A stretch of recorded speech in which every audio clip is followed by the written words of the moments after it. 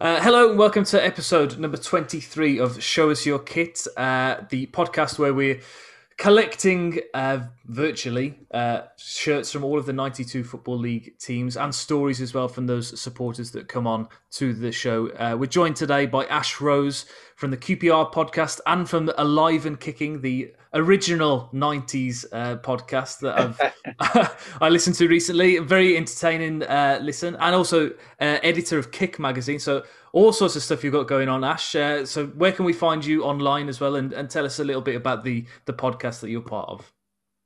Yeah, I've got my fingers in a few pies constantly, which it keeps me a busy man. But everything can be found usually me on Twitter, which is at Ash Rose UK. But yeah, the pod Alive and Kicking is, yes, you say, the original 1990s football podcast. There are some pretenders out there that have come after us, but we were the original one. We've been going 5 years now, I think now. Done over 120 episodes, so you might think we've run out of 90s football to talk about, but somehow we keep finding themes and things we haven't, some sort of dark hole that we haven't gone down. So yeah, it's all a bit of fun. We've had some great guests over the years as well. We've got some great ones coming up actually from Brian Horton, John Barnes, who I've interviewed recently. So yeah, we try and keep it lighthearted, but a mix of with famous faces as well. So yeah, so that's one of my strings. Yeah, as you said, editor of Kick magazine and WWE Kids as well. If anyone's listening has that flavour to their life, and as well as the QPR stuff. So yeah, there's a lot going on for me generally, but all enjoyable, all fun. Yeah, brilliant. So, well, that's what I wanted to ask you about first of all. Actually, is the kids magazine scene. So, obviously, growing up, I was always had Shoot or Match or one of those Yeah. ones. So how did you get into being an editor? Did you work your way up from just writing little articles, or how did it come about? Kind of, yeah. I mean, I'm like you. I was a bit of a magazine geek as a kid, to be honest, and that's kind of carried through. I had Match, Shoot, Soccer Stars, 90 Minutes, you name it. As it had a footballer on the cover, I normally bought it. The same with anything else like computer games, as I used to be much. Not so much anymore, but as a kid, I was into it. Wrestling as well. But so I always loved magazines. That's something I always wanted to go into. I actually started in sales, magazine sort of selling ads and things like that. I managed to get the first role at Kick magazine was kind of doing adverts and competitions for that. But luckily the team soon realized that I could do more. My knowledge was obviously of a certain level that I could do more. So yeah, I started as an editorial assistant and then just worked my way up. And at the moment, given the current conditions, as well as on top of everything else, I'm the only writer. I basically write the whole of Kick. We have a team of designers, but yeah, so it's me on editorial as the editor, and yeah, we have a design team to do that. So yeah, I mean, it's fun. I get to kind of decide what goes in my football magazine. QPR do appear probably more than they should because it's predominantly a Premier League magazine, so it's been a while since we've been there. So, but yeah, I do sneak them every now and then. But I'm very lucky to be at a job that I can write about football for a living. So yeah, it's great. It's good fun. What about the future of magazines then? Because obviously we've got iPads and stuff now. Have you had to diversify your content, or is it still pretty traditional? I think we're quite lucky in the fact that it's a kids magazine and kids generally want a physical product to have. They can rip posters out of it, they can do the puzzles.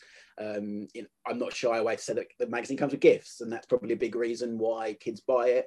I like to think it's all the fantastic editorial content, but I know how much they love the Premier League stickers, or we used to do a lot of match tags back in the day as well. So there is that. I think a physical product for generally, if you go into a newsagents now, yeah, the magazines are vastly shrinked in most areas, but I think the kids market is still quite thriving. And I'm part of a publishing house that does sort of 20 odd titles, and they're doing very well. So you can assume from that at the moment, I think kids still like to have that. And in lockdown, I think it's been one of the saving graces for parents that they can have these magazines and kids can do it, because there is an educational flavour to some of them as well, because we like to teach what they're learning and stuff. So I do think the future is always a little bit of a concern, but I think for the moment, as long as kids still want to put posters on their wall and learn about the football stars, I think we're okay. Yeah, I don't think that will ever change. I mean, you look back to our parents and grandparents' generation; they still idolised people. They still wanted to have something on Yeah, their walls. So I think totally. that's still something that will keep on going. But But I just wanted to ask you first of all, because I listened to your most recent episode of your '90s football podcast, The Live and Yeah. Kicking, and you spoke for quite a while about goalkeeper kits in the '90s, and that's not something that we've actually covered on this series so far. So, give us some of your favourite goalkeeper kits or ones that you've Wow.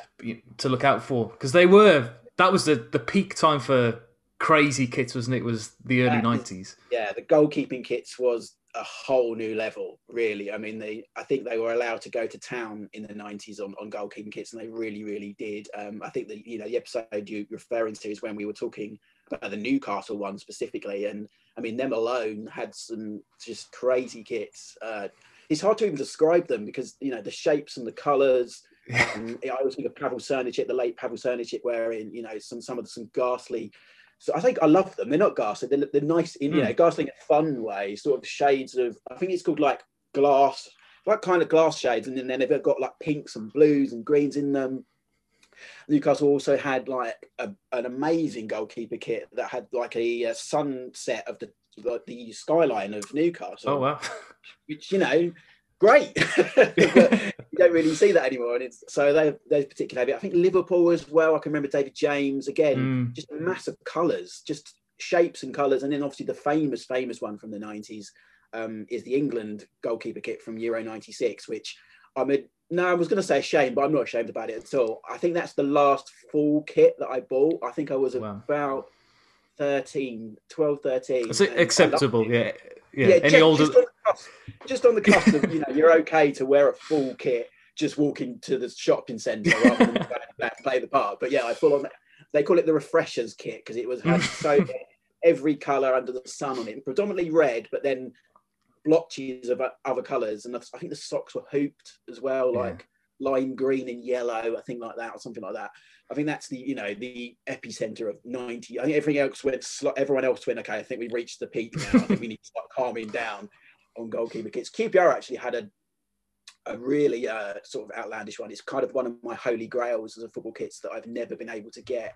I'm not sure. I think in the early 90s they even sold goalie kits in club shops. I think it was a rarity. I don't think it was just a given as it is in modern day.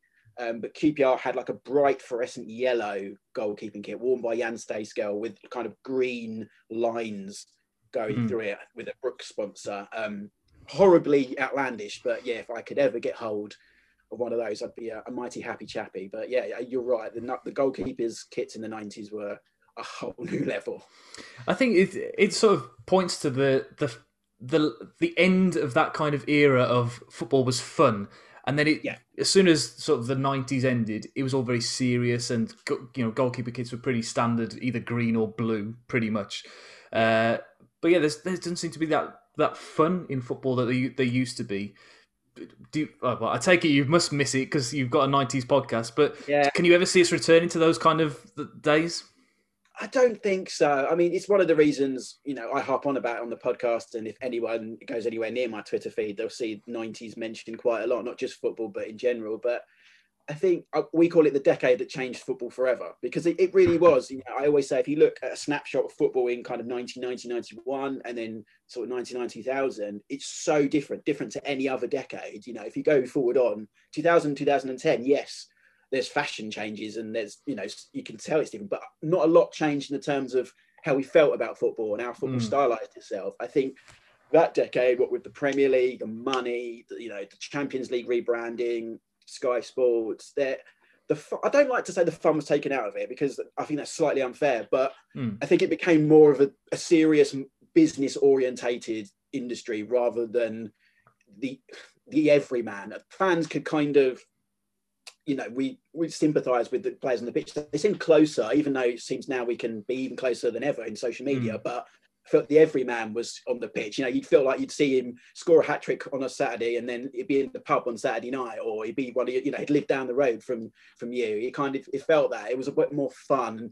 And it's an interesting watch that slowly change, and there are many ways it's got better, and there are many ways I do, as we say, miss the fun side of the 90s. You think of Monday Night Football in the 1990s with blow up sumo wrestlers and fireworks and dancing cheerleaders.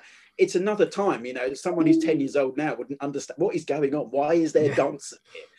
I mean, someone might say, well, there's fans given the current situation, but yeah, it wasn't as fun, and that's why we look upon it in kind of. I'm sure I've got rose tinted spectacles, not just because of my surname, but more fun in the 90s.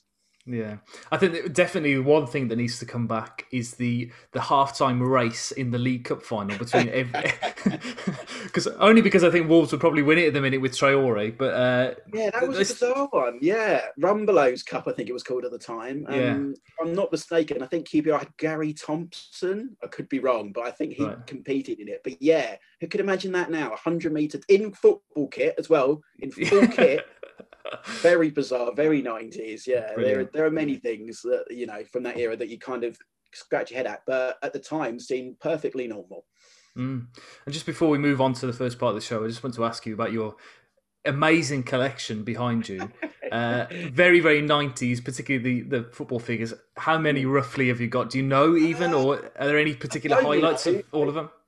I've got there's a lot of Corinthian. I'm looking around, which isn't helping, and obviously from a pod audio, this isn't great, but behind me, there's sort of Corinthian figures. I've got some Hasbro WWE. Don't know if I could just on the screen there. You'll see it goes up a little bit further as well. There, I've got. They were football figures from just before Corinthian, so sort of late 80s, early 90s. They were Tonka football superstars. Love those. They're very unheard of, but I love those. I don't know. I mean, it must be in the hundreds. Don't tell my wife, but it must be in the hundreds.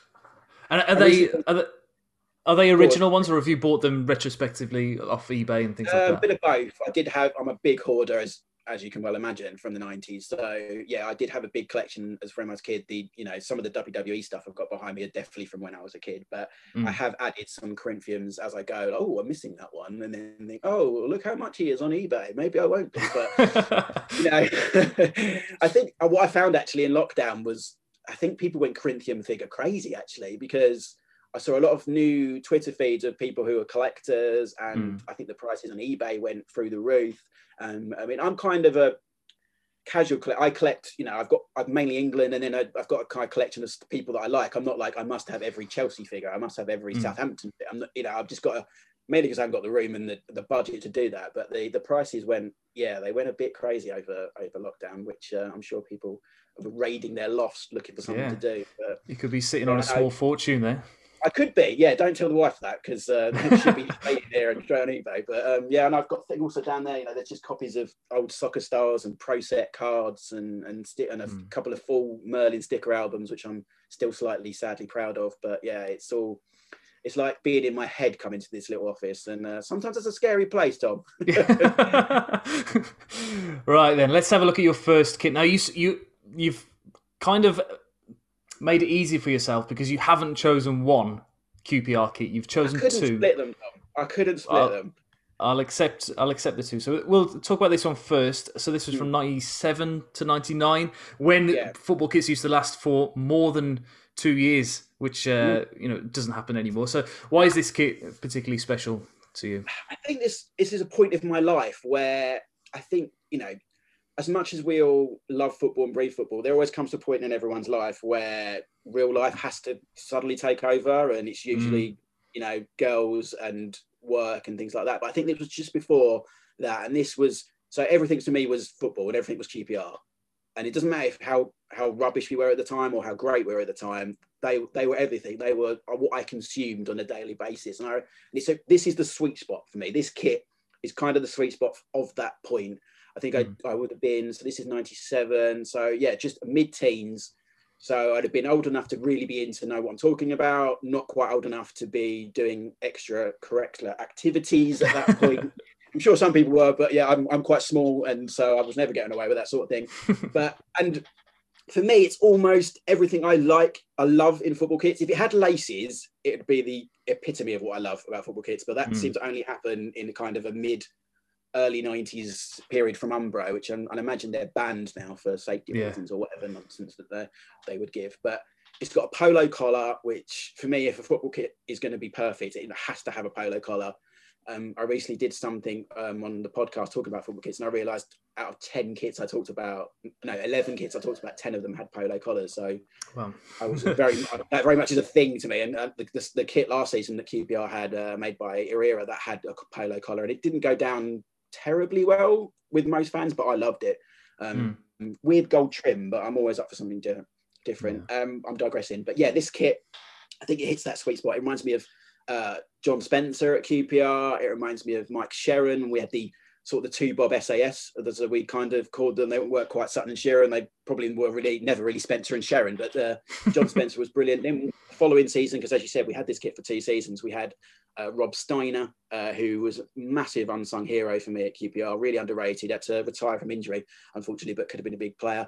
But I think the creme de the creme on this football kit is the arms. So it's proper QPR blue, because in the 90s, we went a bit, our shades of blue went a bit awry. The one I'm going to talk about in a minute slightly brought into that, but it's kind of the classic FM kit that everyone will remember from the Premier League days was lighter blue, was kind of, and I've never found a reason why we did, and we made that ourselves. It was made by Clubhouse. It wasn't made by a sportswear company, so I'm not sure why we went, but this is proper QPR royal blue. And on the sleeves, it has the old badge now, the third old badge now, because we've had 2 since then. The middle of it, the Q, the P, and the R, just on the sleeves, and it's something we've never done, and I think now we wouldn't be able to do it because you'd have a sponsor sleeve on it as well, which we didn't have it. They didn't do those at the time. Whatever league you're in, and even some people have shirts, sleeve sponsors as well. So it just, I can remember being in college and wearing this kit at college, and because I grew up in sort of southeast London, Kent borders. There was very few QPR fans around at that time. And we weren't successful either. So I was usually the only QPR fan in and around. I was definitely the only QPR fan at school, and I'm pretty sure I was at college as well. So I remember wearing this most weeks as soon as it was washed, and even walking through the corridors, people giving that second look of, oh, he's a QPR fan. Okay. And it's just, I look at that kit and it just makes me smile. There's the perfect blue, the sponsors doesn't ruin it. There's a lot of talk about sponsors. It works perfectly. Ericsson, so of its time as well, which became one of the other, I think they morphed into another one of the mobile companies, didn't they? And made by Lecoq Sportif, which, they go through phases of being very ultra cool to being market stall fodder to being ultra cool again. But I think at this point they were somewhere in between. So for me, if I was going to be put guns ahead, this would be my favourite QPR kit. Okay, cool. Oh, I do agree with the collars, by the way. The bigger the collar for me, the better. It's like Harry Hill football kits, isn't it? Yeah. So QPR at that sort of time, I know they got relegated to what is now League One at some point around then. Was that the kit? That was just before that. So the third tier would have been, that was 2001, because we had Peter Crouch for that season, who was a shining light in a very, very bad Queen's Park Rangers team. So this would have been just before. This was post Premier League relegation. So we had, who would have been, Ray Harford would have been in charge of this kit, and possibly the end of Jerry Francis' second reign at the time. So it was memorable for a final day 6-0 win against Crystal Palace, where, quick anecdote to that, we were terrible most of that season, and I think we needed to win by a certain number of goals, and Bury at the time also needs to win by a silly certain number of goals. I think they did it, and they thought they'd stayed up, and then we somehow, I think Palace were already on their summer holidays, but beat Crystal Palace 6-0. And I remember being there cheering, but half being annoyed that we'd been so bad all season, but yet we saved our best performance to beat Palace 6-0 on the last day. But all in that shiny, nice kit. Tony Scully and George Colscar are 2 names that will spring frighteners to keep our fans who scored on that day. I do remember you. In fact, I think you were already relegated, and you beat Wolves on the last game of the season with Peter Crouch playing. Because I remember I was only 7 or 8 at the time, and just being fascinated by how tall and thin this player was. He's freakish at that point. I mean, he did sort of grow into it a little bit. I remember seeing him. We had a pre-season at Millwall that season, so he joined. I think it was 2000. That summer, and like coming out the tunnel and everyone just looking at each other going, what have we signed? Who is this guy? And quickly got the Rodney chance, and Millwall, not the easiest place to go to, especially, not even in the pre-season. But he was great that season. And kind of, we always hoped he'd come back one day. It never quite worked out for him, but big fan and big memories of Crouchy. And then this kit then, so this is from much earlier in the 90s, the start of the decade. And I think it's quite impressive, really, that QPR have managed to have such variation in what is a very traditional hooped kit. So talk us through this one, Influence Leisure Wear. Yeah, I mean, just saying that just makes me, gives me goosebumps. Almost. I mean, who remembers Influence Leisurewear? I'm not sure they made many teams kits. I think it was us, Southend, maybe. I don't know. Yeah, you're right. The template's difficult, and I like that you called it hoop shirts. We don't like it when they got called stripe shirts because they are hoops, and we obviously are the super hoops. But they have managed to teeter with the template over the years, and I remember Nike taken over in the early in the second Premier League stint, and the hoops didn't join, and that did not go down very well. But this kit, yeah, I mean this is precious to me because it's kind of the first QPR kit I remember. This was when I was old enough to know what was going on. Post World Cup Italia '90 was kind of where my football education began. I think that's kind of my first sort of early memories. That and the cup final that year, which was United Palace, because my grandmother lived in Croydon at the time, so I remember the hurrah around there. That kind of sticks in me. But this is when I knew my dad was a QPR fan, and I was be a QPR fan, and they had this kit, which again, adding that 90s that we talked about earlier, it's got that fluorescent yellow line, which is at the top of it, which I don't think's ever been repeated on a QPR shirt, and I'd love to see it come back because it's it's sacrilegious what I'm about to say, but we add red a lot to the QPR template as a third colour, and it harks back to the Guinness kits with the 80s. And I'm not a fan, maybe because I'm not from that era. So I mean, the Guinness kit is looked upon as like one of the most iconic QPR kits of all time, and it's a beauty. But it's not my era, so I never really sort of go to that kit when I talk about QPR kits. For me, adding a bit of fluorescent yellow is always good. Less hoops, and it is more white than a lot of QPR kits. But because I started watching QPR at the time, and I fell in love with a certain Roy Wegerle, who is like my all-time footballing hero. And he, this season, 1990-91, was our top scorer. He was, the number 10, which is very important at Loftus Road, given the legacy of sort of Stan Bowles, Rodney Marsh. He was given the number 10 shirt and basically was the man that season. He was wearing this. The away kit matched exactly as well, but it was black and red, which sometimes works. I sort of waver between being a fan when teams do that, but it worked that season for the black and the red hoops and still having the fluorescent yellow line. And I remember I get sort of Christmas.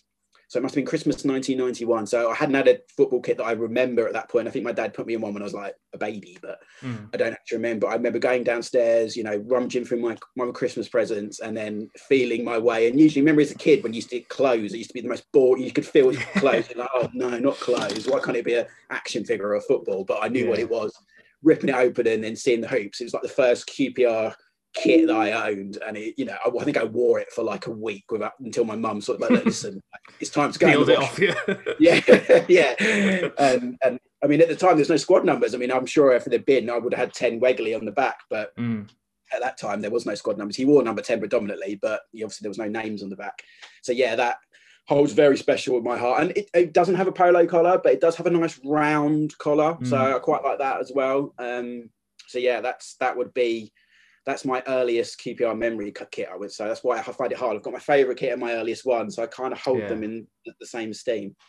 Well, I'll let you off, I suppose. But I want to bring you out of the 90s, unfortunately, and to the present day, because QPR have had quite a lot of ups and downs in the last 20 years, I suppose. And only in the first lockdown, I think it was about May time, I decided I'd look back at the documentary that was filmed of QPR, the 5-year plan. 4-year plan, sorry. To watch back through that is fascinating. The way that the club was run, and it was a disaster from one disaster to the next. Really, at that point, as it sort of settled down, now that you seem to be under the radar a little bit, you're underachieving. I would probably suggest at the minute. 20th in the championship, but a very low-profile squad in comparison to previous years. So, just talk us through the last 10 years or so, really. Oh, how long you got, Tom? I mean that documentary. If anyone who's never seen it, you don't have to be a QPR fan to appreciate or not appreciate it. It's a fascinating watch to see how owners can take control of a football club. This was under the guise of Flavio Briatore and Bernie Ecclestone, who F1 fans will know, big in that world. And Bernie was kind of silent, but Flavio, wow, he definitely wanted influence over the team. There's some great scenes with him and Ian Dowie where he's pretty much trying to pick the team, and Dowie's not a happy man, which you can sympathise with completely. So yeah, I mean, we went from that to when we changed the badge at that time to that awful crest that almost looked like it had Flavio's hair on the side of it, which was terrible, terrible times. And Loftus Road, London on the, it was just, it looked like a badge from someone from Pro Evo had designed, those kind of fake clubs that they make on Pro Evo. It looked like that. We jumped from that to Tony Fernandez, who took over, who, in fairness to him, kind of, got the club more, but he's very much a PR man and wanted to be in the forefront of things. And I think for his own at times was too much. And we spent a lot of money in the Premier League when we got promoted. I mean, the season we got promoted to the Premier League, which was 2010, 2011, we had Adel Taarabt, who still to this day is one of the most mercurial genius footballers I've ever seen. Attitude at the time, questionable, but with the boys' feet, wow, what a footballer. Into the Premier League days where we were pretty much, how not to be in the Premier League, spend money on players that no longer are good enough and no longer have any kind of desire. To a certain extent, you think of like Jose Bosingwa and Jason Park, who were past their best and really didn't need to be playing for QPR. Rio Ferdinand to a certain extent, but he had obviously personal issues at the time.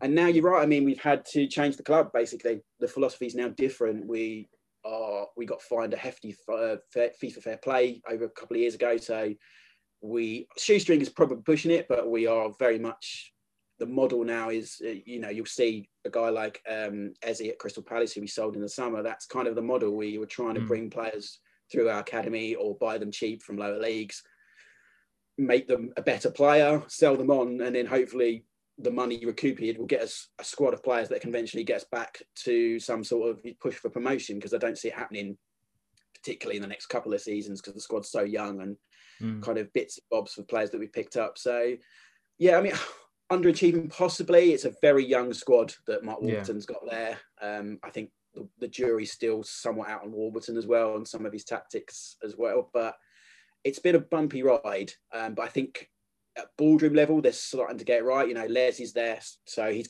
got the club at heart. Lee Hughes, chief executive, who from a business point of view seems to know what he's doing, which we've kind of lacked, especially since the Briatore days. So hopefully the future is brighter and the model they're trying to create will work. Great. Well, they do seem to be, there should be a Premier League team, really, QPR, in the location that they've got in London, the support that they've got.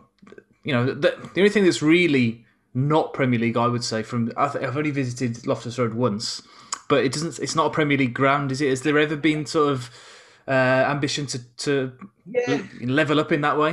I think so. I think the difficulty, as you mentioned, in London is finding somewhere to build it, because you don't want to go too far out the area you're in, because then you kind of lose the identity. We hark on that we are the only West London club with a West London postcode, as much as Chelsea and Fulham and Brentford can dispute that area of London. But it's also compact that it's difficult. There has been sites suggested and muted and even talked about, but I don't think there's too much of it at the moment. The training ground was the first thing which they've now got planning permission for, because the training ground at Harlington I've been there on multiple occasions. It's not good enough for a championship team, let alone a Premier League team. So I dread to think what the likes of Julio Cesar thought about it when he signed in the Premier League days, because he must have turned up thinking he was a kid's PE lesson or something. Because Harlington it's not a Premier League training ground. So that will be first, but I think it will come eventually. My fear with it, I love Loftus Road. It's of its age, it's dated, it's small. We don't get enough revenue from it, but my fear is having a stadium that you can't fill, and I don't want to, at the moment, if you go to a stadium, full stop, obviously, but talking in general terms, you want a stadium with a capacity that you're going to fill and not sort of end up like an empty Rico Arena or something like that. So I think it will happen. It's just there's a lot to red tape and everything to happen before that. Yeah. And one last question about QPR before we move on to your next kit is the Manchester City tie from 2012.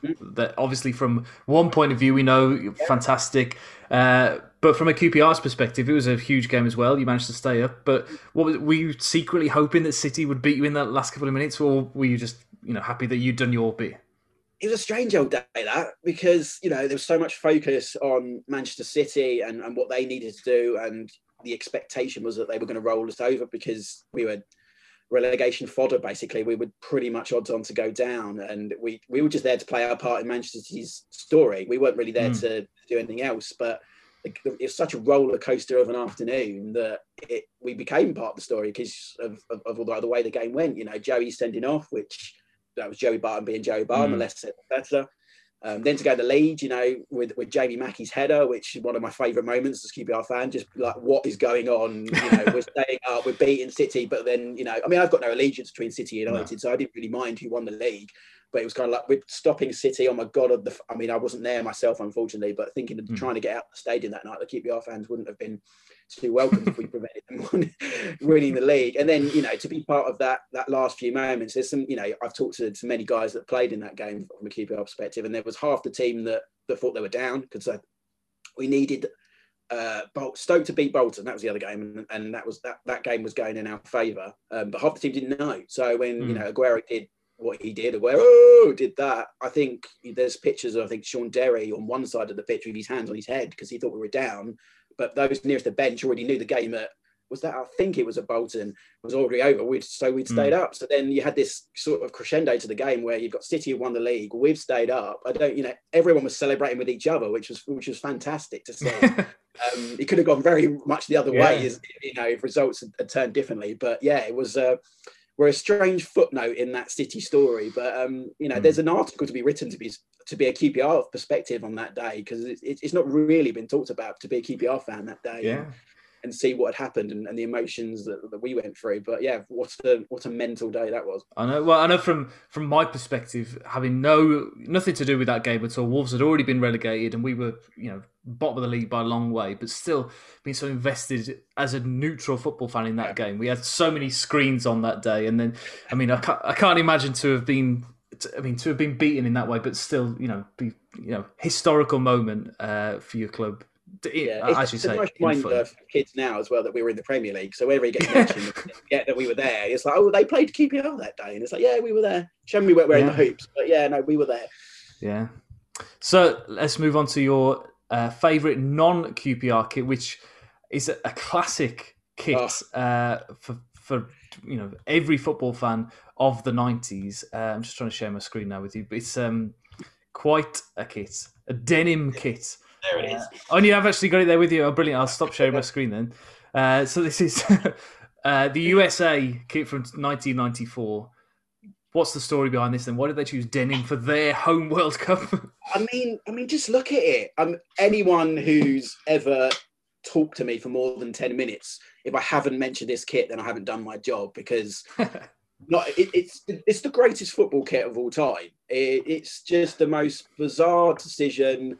Amazing decision. I don't know if you've ever felt this football kit. It's so thick. It's unbelievable as well, which, they played which we'll go on to in a minute in the World Cup with it in that heat. Again, going back to what we started with the 90s and the crazy patterns. I mean, this is it. This is what the 90s were about. And, I did a long interview of Alexi Lalas on our Live and Kicking podcast. And this all ties into, 1994 was the first time the US were going to be hosting the World Cup. Kind of their first, almost like their rebirth into football or soccer, as obviously they call it, and they wanted to make a statement, and that made. I mean, that's 1994 is my favourite World Cup. It was like I said earlier, 1990 is what I remember, but 94 I was a full-on football obsessed kid. It's all I thought about. It's all I wanted to be a footballer before I realised I wasn't very good at it. It was everything I wanted. I consumed it. I was like 10 years old. It was my thing. Football was all about that time. And although England wasn't in it, I found that kind of liberating because there was no pressure. You didn't care who won, who lost. It was just fun. I think I had the Brazil shirt, which is an absolutely another gem of a shirt from that era as well. The big collar and the motif on the sort of embossed in the middle of the shirt. So I kind of was rooting for them, but I think I was glory hunting. But what stopped me in my tracks, because, at the time, it's no social media. No one knows what players and what kits are turning up. I remember turning on the telly to watch the USA first game, which I think is against Switzerland, could be wrong. And they were wearing, it was Colombia. It was USA Colombia, and they were wearing this kit. And I think my jaw dropped. I mean, at the time, I thought it was genuine denim because it just looked so. It's very good. It's a very good. But I've always been a big fan of Americana, and that's why, you know, I've mentioned I work in WWE and wrestling, so that, you know, there's that. And I've traveled to the States. I like Americana, and what's more Americana than a shirt that's covered in denim and then stars, you know, representing the United States flag. I mean, the home kit that tournament also had the red and white stripes representing the other half of the flag, which is also a lovely kit. I think they wore this shirt more than they wore the other one. They certainly wore it against Brazil in the quarterfinal, which is the match I really remember as well, because I had the team that I loved and the kit that I loved. I was just like, this is like, my mind went bang. And in a bizarre twist, I had a family, sort of a friend of my sort of grandma and granddad who lived nearby, and we went to their house for some sort of occasion. I can't remember what it was, but he said, "Oh, we're traveling to America in the next few years." And me, out of nowhere, and I was a shy kid, I would never, but this must be a testament how much I love the kit, just said, "Oh, can you bring me back the USA 94 kit? Dad, tell him." I never saw him again, and he never did. But I just remember that moment being like, I need that kit in my life. Yeah. And I'll find a way, because you couldn't just go online to Kit Bag or, you know, even Match and Sheet that used to have those kit advertisements that I don't remember seeing the USA 94 kit in it. So I did manage to get hold of it later in life, before the kit boom, because I think now it will go online for, you're looking at least 3 figures for a, you know, genuine kit from that time. I've seen it near the 1,000 marks for some of them, but they may be match worn. So yeah, that to me, I mean, Alexa Lalas talked about it, how much they laughed about it as a squad, but they understood that they're trying to make a statement. This was the USA 94. It was the most colourful World Cup of all time in terms of just how they were going to cover it. It had some of the biggest names. You think of the names that were competed in the 94 World Cup. You look at like Stoichkov and Haji and Klinsmann and Bebeto, Romario, that some of the biggest stars, Burkamp, some of the biggest stars of that era. So yeah, it reminds me of that World Cup. It's the, you know, I own, where is it? It's behind me. Look, got the cushion. Oh wow. I've got a mug. I've got socks. Anything that's basically got that motif on it. Someone usually tags me on Twitter and goes, "Have you got this?" I'm like, "Yeah, I've already got it." I've got the Alexa Lalas Corinthian figure over there wearing that kit. It's yeah, it's the greatest kit of all time, Tom. I'm taking up too much of your time talking about it, but not at all. Not at all. It's the greatest kit of all time. What I didn't know about that kit, though, is that it was made by Adidas. I assumed it was made by some sort of in-house kind of thing, but Adidas to make that. And why Adidas have not, I mean, they haven't owned the US contract for a while now. I think Nike have had it. But why no one's done, I mean, I'm not always a big fan of rehashing them because they never quite match up to the original, but no one's thought to ever try to, you know, do a modern version of that, which is surprising me. I think they did a tiny similar kit to it for one of the All-Star games a few seasons ago in the MLS. They did the All-Star game at the end of the year that had stars on it, but nothing like that. I mean, I'm surprised they've not done sort of rehash. It does have a V-neck collar, which I don't normally go for, but that shows how much I adore that football kit. Well, it could be something that does make a comeback in the next couple of years. This is kind of in vogue, isn't it, in the minute to remake these kits? We've seen the Arsenal bruised banana kit sort of coming back. So do it right. Perhaps. You know, I mean, they never seem to go far enough. I think the bruised banana was okay, but it was kind of like, we're going to do it, but not do it. And I mean, I think is it Bristol City this season who've bizarrely got the Danish goalkeeping kit from the 92, and then they've got the away kit, which is the purple and green as well. So they kind of, you know, they've done it pretty well. I'll give them that. Yeah, the Bristol City thing's been like they seem to have adopted that as their away colours now. They've had it for a few years, whereas I think back in the 90s it was a one-off. But Brian Tinian is a name I always remember. They scoring at Anfield in the mid 90s. Yeah. Okay, so let's move on to the next part of the show then. So I've asked you to send some photos in, and I've got to be honest, quite impressed by the array of stars that you've managed to get photos with. So I assume this is from your time as the Kick editor. So we've got Hudson Odoi there. Yeah. Talk us through these. I mean, we're quite lucky in normal circumstances. It's not been like that, obviously, in the past sort of past year or so. Although Zoom is now everyone's best friend, as we talk on it. But yeah, I've been lucky enough to get conversations. I mean, these are just the most recent ones. So that's at the Chelsea Christmas party, I think, for the Chelsea Bridge Kids fan club last season. We did an interview with Callum Hudson-Odoi, quite a shy young guy at the moment, but you know, he generally had, you know, we're a kids magazine, so most of the time I like to think they're a bit more relaxed. We're not going to go in there and try and work out if he's going to join Bayern Munich in the next transfer window. You know, we want to know what he's doing in his spare time. What did he have for breakfast? And who's his most dangerous opponent? You know, fun kind of questions like that. I always go back to an interview I did many years ago with Ashley Cole, who was in his pomp at the time. I went in there kind of not meeting him before, kind of expecting the reputation that he had, kind of him to be a bit of a prickly character. And the first couple of minutes he was, but as soon as he knew what sort of the line the questioning was and where we were from, he completely opened up, and we had a really fun chat for 10-15 minutes, and it changed my perception of Ashley Cole, which is sometimes you get to do in these kind of in this privileged role that I'm done at Kick Magazine. So that's Callum Hudson-Odoi. That's one of the latest ones that we've done there for Kick. So who would you say has been maybe the highest profile character that you've interviewed? One of my first ever sort of interviews, it wasn't really an interview, but kind of jobs at Kick Magazine, was to cover a kids football tournament called the Danone Nations Cup, which I think they still run, but this is going back sort of 10 years. But one of my assignments over the course of the weekend was to go to a press conference and ask Zinedine Zidane a question. Oh, wow. And I was, full on wetted, not really. I think the only person I'd interviewed at that point was Eddie Newton, who played for Chelsea in the 90s. So, to go from that to Zidane, and bizarrely, we ended up getting 5 minutes alone with him in a room, which was, I was absolutely bricking it, to be honest, because not only was this somebody that one of my kind of all-time favorite footballers to watch, he was, somebody who couldn't speak English, so it was through translators, so that made it more difficult. So, I mean, I'd like to do that. If I'd done that now, I would be better prepared. Doing it then, I'm sure I made a complete mess of it, but that always sticks out. Steven Gerrard we did for our 100th episode, we did a thing with Steven Gerrard, which, if you can find it, there's a YouTube of the Kick. We used to do more YouTube videos. We haven't done enough, but there is a YouTube video of that. Steven Gerrard, is a big name. Frank Lampard, we've done on numerous occasions. So we've been lucky enough to get Harry Kane.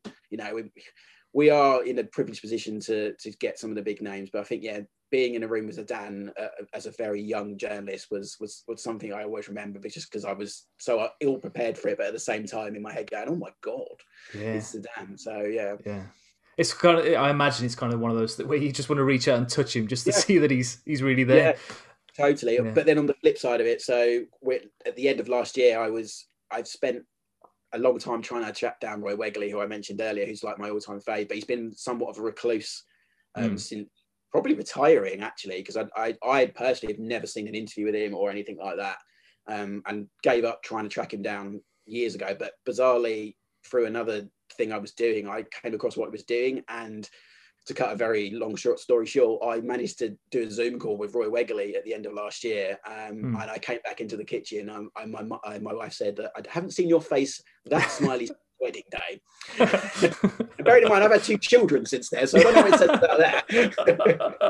But yeah, so I mean, personally for me, although it was over Zoom and not in person, to sit down to Roy Wegley because he's my favourite, and because no one's heard of him talking for years. I mean, I haven't even used that interview yet. I'm trying to work out the best possible place for it to appear. But it's that was big for me. I know that he's not Zidane, but he's my own Zidane a little bit. Yeah.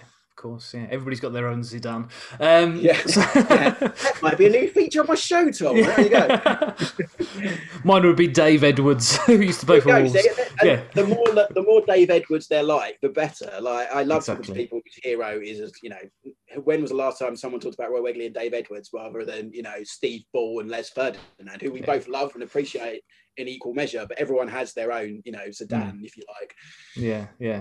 Okay, so let's have a look at your mystery piece of memorabilia, the final piece of the jigsaw, if you like, the final piece of the show, and tell us the story behind it.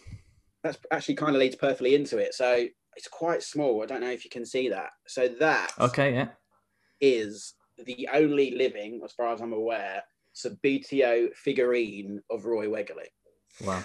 Which was specially made for me by a company in conjunction with Halley Inc. If anyone has seen Halley Inc. online, there's a lot of shirts, drawings. I've got a couple of them up there. I can't remember he did something in conjunction with another company that did this, but it was through him, and he was lucky enough to do that. So I've got him, and of course to marry up what we've been talking about, there's your Alexi Lalas in the USA.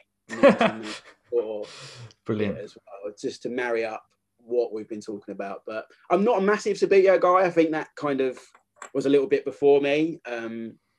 It's more 80s than 90s. But I think those little pieces. I mean, if he was making a Roy Wegley Corinthian, I think I may have had hyperventilated and never needed anything in my life ever again. But that's not happened thus far. But yeah, that's kind of it's unique to me because as far as I'm aware, it's a one-off. It's never, no one's ever got. I think the Lalas one, there was a few made, but the Wegley one is the only one that's ever been made. So that sits on my desk, and when my little ones come in here, and I allow them to touch some things. That doesn't get touched. That's not allowed. The fact that I've touched it there, I'm a little bit. I've put a fingerprint on it, so I'm not happy. But it's something that I won't be able to get again. Basically, most things you can scour eBay and find again. That is a genuine one-off. So that's nice. But as I said to you before we start recording, I have full of room of mystery, nostalgia as well. This means quite a lot as well. This is a Italia 90 dress car, which as bizarre as it sounds, I fully admit I found this on eBay, but it's something that is so unique to its time, and I haven't seen many of them. Again, I'm not a massive car person, not a car person at all actually, but the fact that it's decked out in Italia 90 colours makes me very happy indeed. I've got the McDonald's Happy Meal set from USA 94. I mean, it's just things. I wrote a book on 90s, which is where the podcast spawned from. It was originally a book called Alive and Kicking, the ultimate guide to 90 nostalgia. So anything I didn't already have in my loft, I scoured eBay for, and so I found some things that I've kept and not sold on or not needed since the book, and those are a few things. Clutter, as my wife calls it, but they mean a hell of a lot to me, and that specific sort of Subbuteo Roy Wegley figure is definitely one of them. I've got to ask you about the Subbuteo figure then. Is there anything that makes it iconic, that makes Roy Wegley iconic, that makes it not just a QPR player? He's got the hair. I know it's too small for you not to see this. So, he's got Roy's flowing locks. He's got the number 10, and he's also got the shirt sponsor he played for 2 seasons. This is the second season and a half, 2.5 seasons. With Brooks written across, which is the shirt after the shirt we were talking about earlier in the show. So there is specific. It's not just a random QPR player popped in a box. There is particular. His hair is very Roy Wegley of its era, which I'm very impressed they've managed to do that, because he obviously had particularly flowing locks at the time, which is another reason why I think he stood out to me. It was like a footballer with long hair, which was kind of bizarre at the time. But so and in the Lalas one, which again is quite rare. I mean, he's got a ginger mop and beard. You don't get more Alexi Lalas than that. I mean, if there's an image that sums up 1990s football, it's Alexi Lalas wearing that USA 94 kit. Somebody who wasn't a brilliant footballer, but managed to carve a career by being such an iconic figure of that World Cup. Excellent. Well, Ash, I've really, really enjoyed listening to the stories that you've shared with us today. If you do want to hear more 90s stories, a lot of hours and hours worth of stories. It's Alive and Kicking, or AK90s on Twitter. Ash himself is Ash Rose UK. And then if you are under the age of 15, 16, Kick Magazine as well. Go and check that out as well. But not many 90s mentions in that one. That's my that keeps me grounded, Tom. That keeps me in the modern day. I think if that I'd be living through the 90s most of my week. So I think that keeps me a little. I know we haven't had time, but also the picture that you mentioned when we were speaking as well of one of my favorite pictures of the 90s as well is that 92, 93 Sky Sports picture of a member of each of the Premier League teams all sitting in a photo. We had Addy Simpson. That's another, very 90s picture. And he came to play for Wolves. He was one of my favourite players in my first couple of seasons watching Wolves. He's another Zidane, isn't he? I know. I've got a few QPR friends who love Stinton, but probably not outside of the clubs that he played for. And although he did play for England, I don't think he's appreciated as a great winger. The first QPR game I ever went to, so it was December '92. Andy Sinton scored a hat-trick against Everton. Thought it'd always be like that. Clearly wasn't. But what a player. Excellent. So go and check out Ash and all his stuff all over the place. Fantastic to speak to you. Go and check out his book as well. I didn't realise you had a book. Is that available from Amazon and places like that? I mean, pretty old now. It was out 2013, I think that came out, but it's about the 90s, so it doesn't date. So I'm sure Timeless, yeah.